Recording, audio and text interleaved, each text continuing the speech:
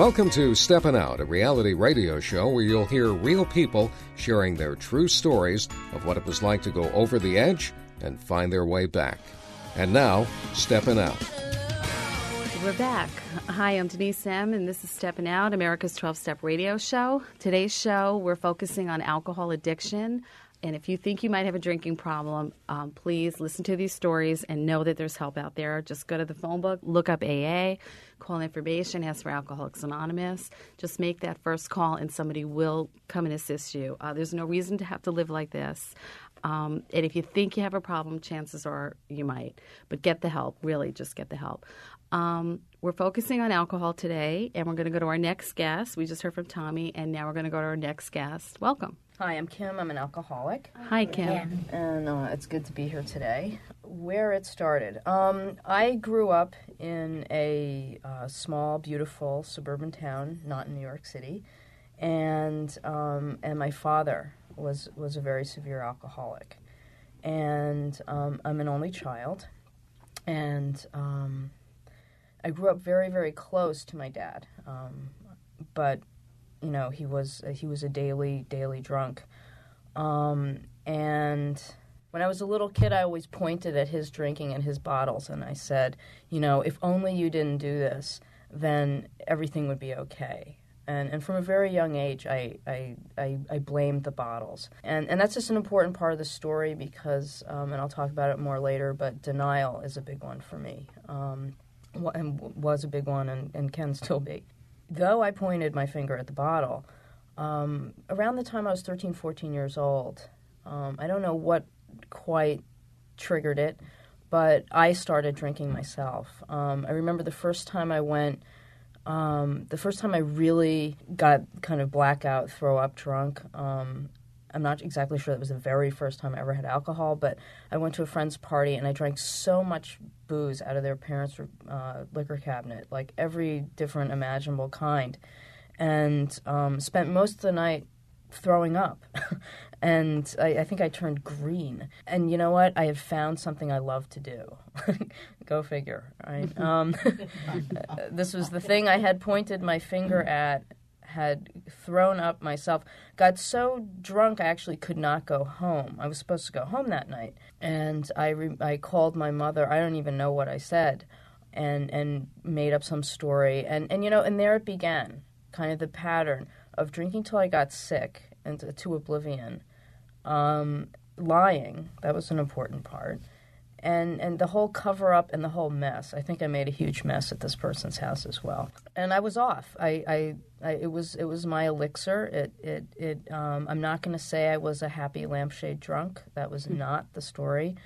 I was less uncomfortable in my natural misery when I was that drunk and getting that drunk. And alcohol, I had a tremendous fear of people. You know, I was an only child. Though I don't think that necessarily qualifies you as being terrified of people. But I was an only child. I felt I was afraid of people. I think I didn't like who I was and all this stuff. And I drank in order to just kind of show up for anything, you know.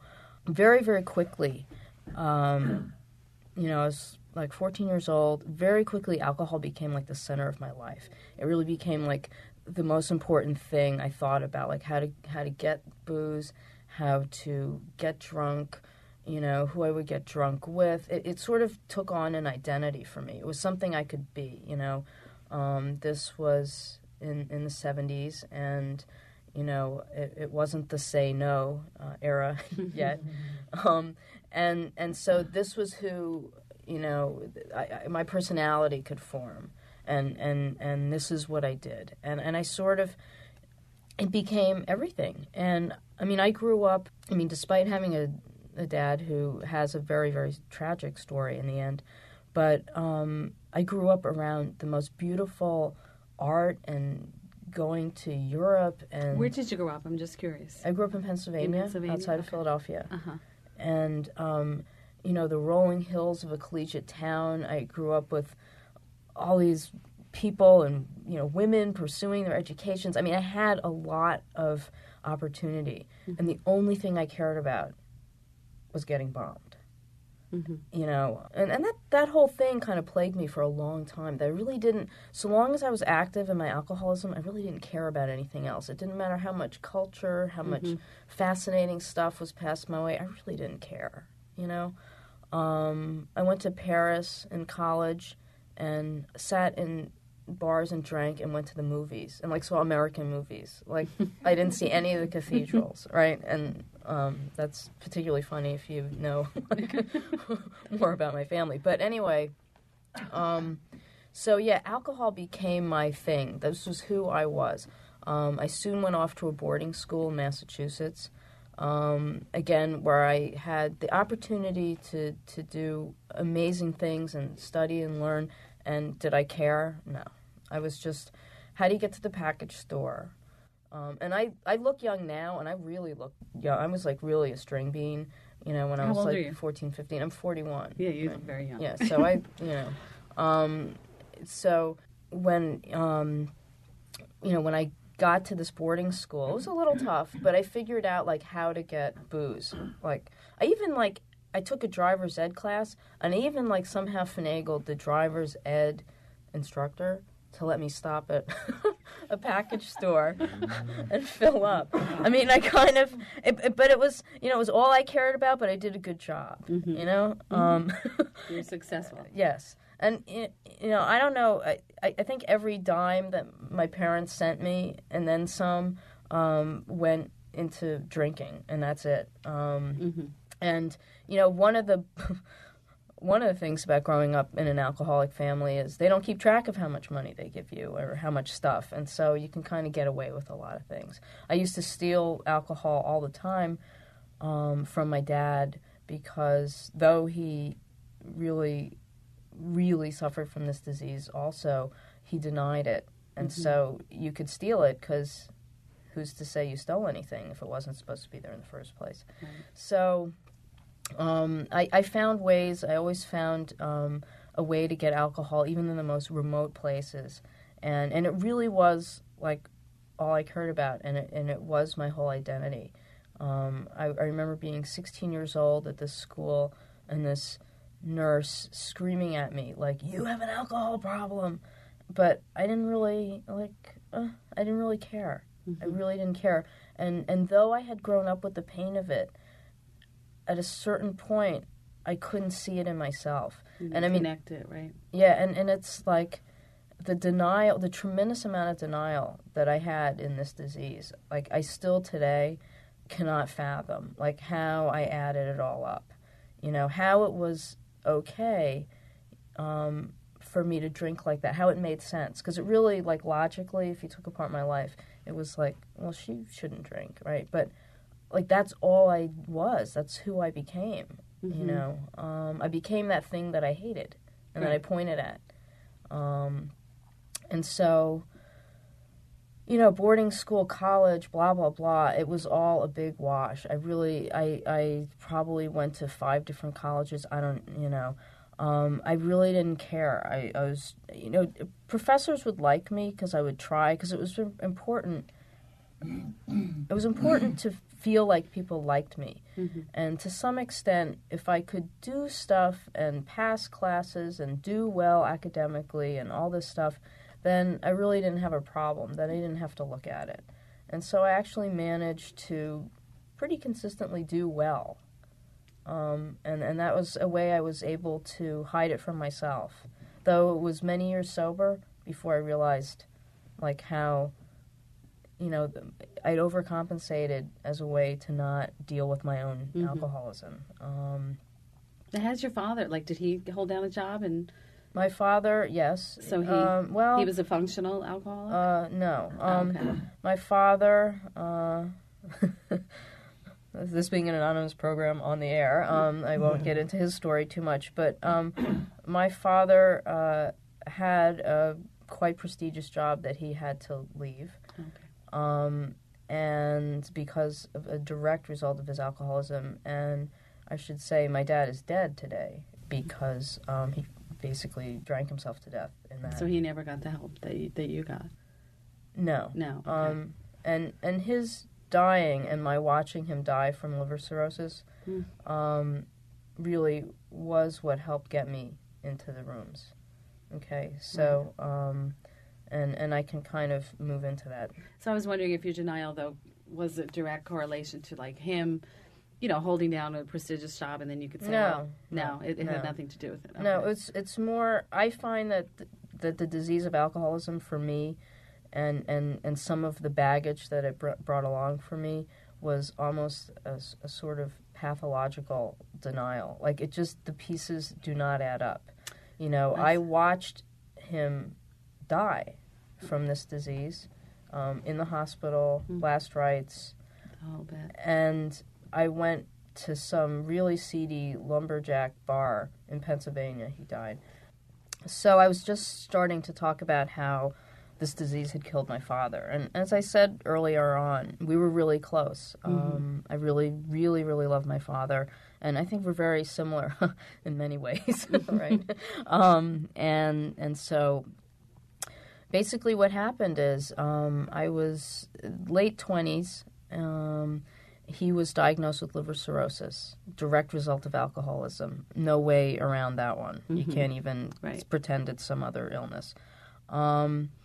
And I was still drinking. The drinking took a different form in my 20s. In my early 20s, I moved to New York. I tried to, grow up. Never felt like I really could. Continued drinking, but the drinking was less the flashy, fall off the bar stool, throw up in public drinking. It became more the drinking at home, not really wanting to go out, not wanting people to see my drinking, hiding beers from myself in the refrigerator.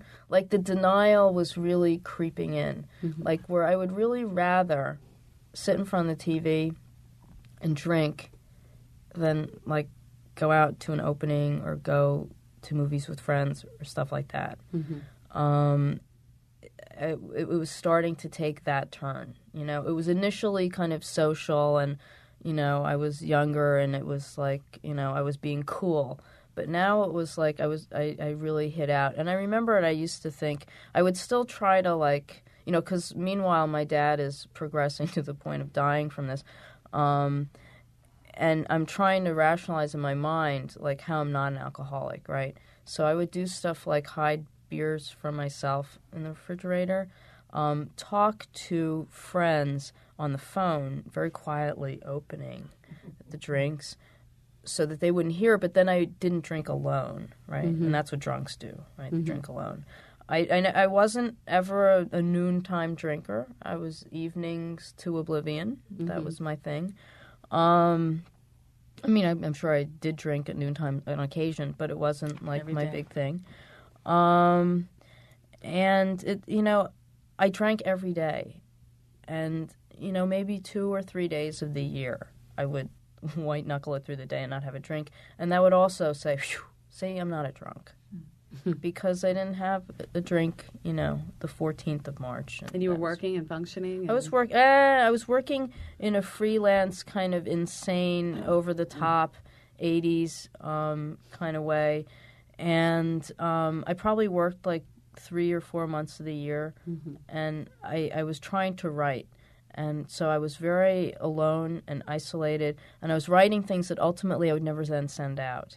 Because I didn't, no one would ever want to read it, I decided. But basically very, very isolated and drinking. And I remember one summer toward the end, living in a cabin near my dad's in Pennsylvania. Now, by now he'd been asked to leave where he was working, and he was living out in a cabin or like a chalet lake house thing in Pennsylvania in the country. And I was maybe 5 miles away, and we were both writing, right? We were both drinking. And and how it's like the insidiousness of the disease of alcoholism. Like, how does that add up? Like, how does that become okay? How do you make peace with that? Well, you just keep drinking. My dad got diagnosed with liver cirrhosis. It was very, very advanced. He did not want to talk to the people from AA in the hospital. He continued to drink. And was your mom a drinker or no? No. She couldn't get through to him? No? No. No, okay. No, they had been divorced for a long time. Oh, okay. And so, a few months after the diagnosis, he was hospitalized again, and it was in August, and he died. And it had it had distorted his body hideously. It had turned him into, it was just hideous what the disease physically did. And yet I would go home from visiting him at the hospital and get drunk every night. And sit on the porch of the cabin and just, drink the beers I bought at the lumberjack bar. And the night he died, I bought 2 6-packs. And that was another thing, because I drank every single hard liquor to the point of throwing up. That was really pretty much just drinking beer and wine and, well, sometimes some other stuff. And that was another thing, if I was a real alcoholic, then I would drink scotch every night kind of stuff. But so I watched him die. I did get it in the hospital that it's a disease. And I had gone into Al-Anon. I should mention this. I'd gone into Al-Anon because, of dealing with his illness and impending death. And also another important thing was I was in an Al-Anon meeting. Here I was, the quintessential only child of the drunk. Of course, I would go home after these meetings and drink. But, I nevertheless got introduced to the 12 steps. They didn't really make sense. I sort of, okay. It took a little while to deal with the God thing. I didn't know where to go with that. And I heard this guy, though, in this Al-Anon meeting. He stood up and he said that coming to Al-Anon made him look at his own drinking. And I wanted to kill him. I just thought, you little, But I remember him, and he was one of my, angels, because I did hear him, right? And he, it was a message that I very much needed to hear, but it took quite a while longer. So I knew about AA, right? I knew that there was this thing. My father had tried to go and it didn't work, but so I knew about it. Al-Anon had been a tremendous help. It was the first time I was ever part of any kind of community, and that part of it did work for me. But I did continue to drink, and that was my big, huge secret in Al-Anon. And so I never really settled in there. But within a few months of my dad's dying, it really was sinking in. This is a fatal, progressive disease. I'd heard that in Al-Anon, right? And, fatal, progressive, that's sort of, that has an obvious meaning. This can kill you. And it really did. And it even killed my wonderful dad, my brilliant, wonderful dad died. So I had a friend that I used to get blind drunk with, and I ran into her in the rooms of Al-Anon, and she was really clear-eyed, and she looked great. And she had been going to AA, and she was on her 90-day count. And I noticed she had a clarity that I sort of wanted, And so as she was approaching her 90 days, I said, "Oh, okay, I'll go to a meeting with you." Because it's her problem, because she was so much worse than me, right? And so I went to this meeting in Brooklyn, which is actually really close to where I ended up getting an apartment later. But I went to a meeting with her, and the grace was that I was able to listen. Okay. I got the gift that night. Someone told a story very similar to my own. So I couldn't do this huge comparison of, AA's for those kinds of people. Okay, first of all, my friend wasn't that different from me that I went with. And this woman really told a story, and I identified. But the miracle is not, it is that this person was there, but it's that I heard it. Your ears were open. Yeah, because for years people have been sending me stuff. My mom sent me all the ACOA literature, children of alcoholics, and I would just say, "Oh, shut up!" Right. But I heard it, and I never had another drink of alcohol. That's great. And how long has it been now? Well, it took me 8 months then to actually come to my second meeting. Oh, wow. Because I was the child of an alcoholic, thank you very much. I did not want to be an alcoholic. he didn't have to do this. I didn't want to have to go. But you did it. And so I white-knuckled it. I took some, I didn't come back to AA until December 15th, and that was March 23rd. And you've been sober now? And I've been sober now, from that December, I've been sober 11 years. Kim, that's a great story. Thank you very much. Thank you for sharing it. It was very inspirational. Thank you for listening to this edition of Steppin' Out. I'm Denise Sam. I'd like to thank all of our show's participants, and I'd like to also thank our engineer, Rob Avona. Steppin' Out is independently produced by Powerful Radio Productions. I'm Denise Sam, thanking you for listening, and we hope you'll be back next time when we all go steppin' out.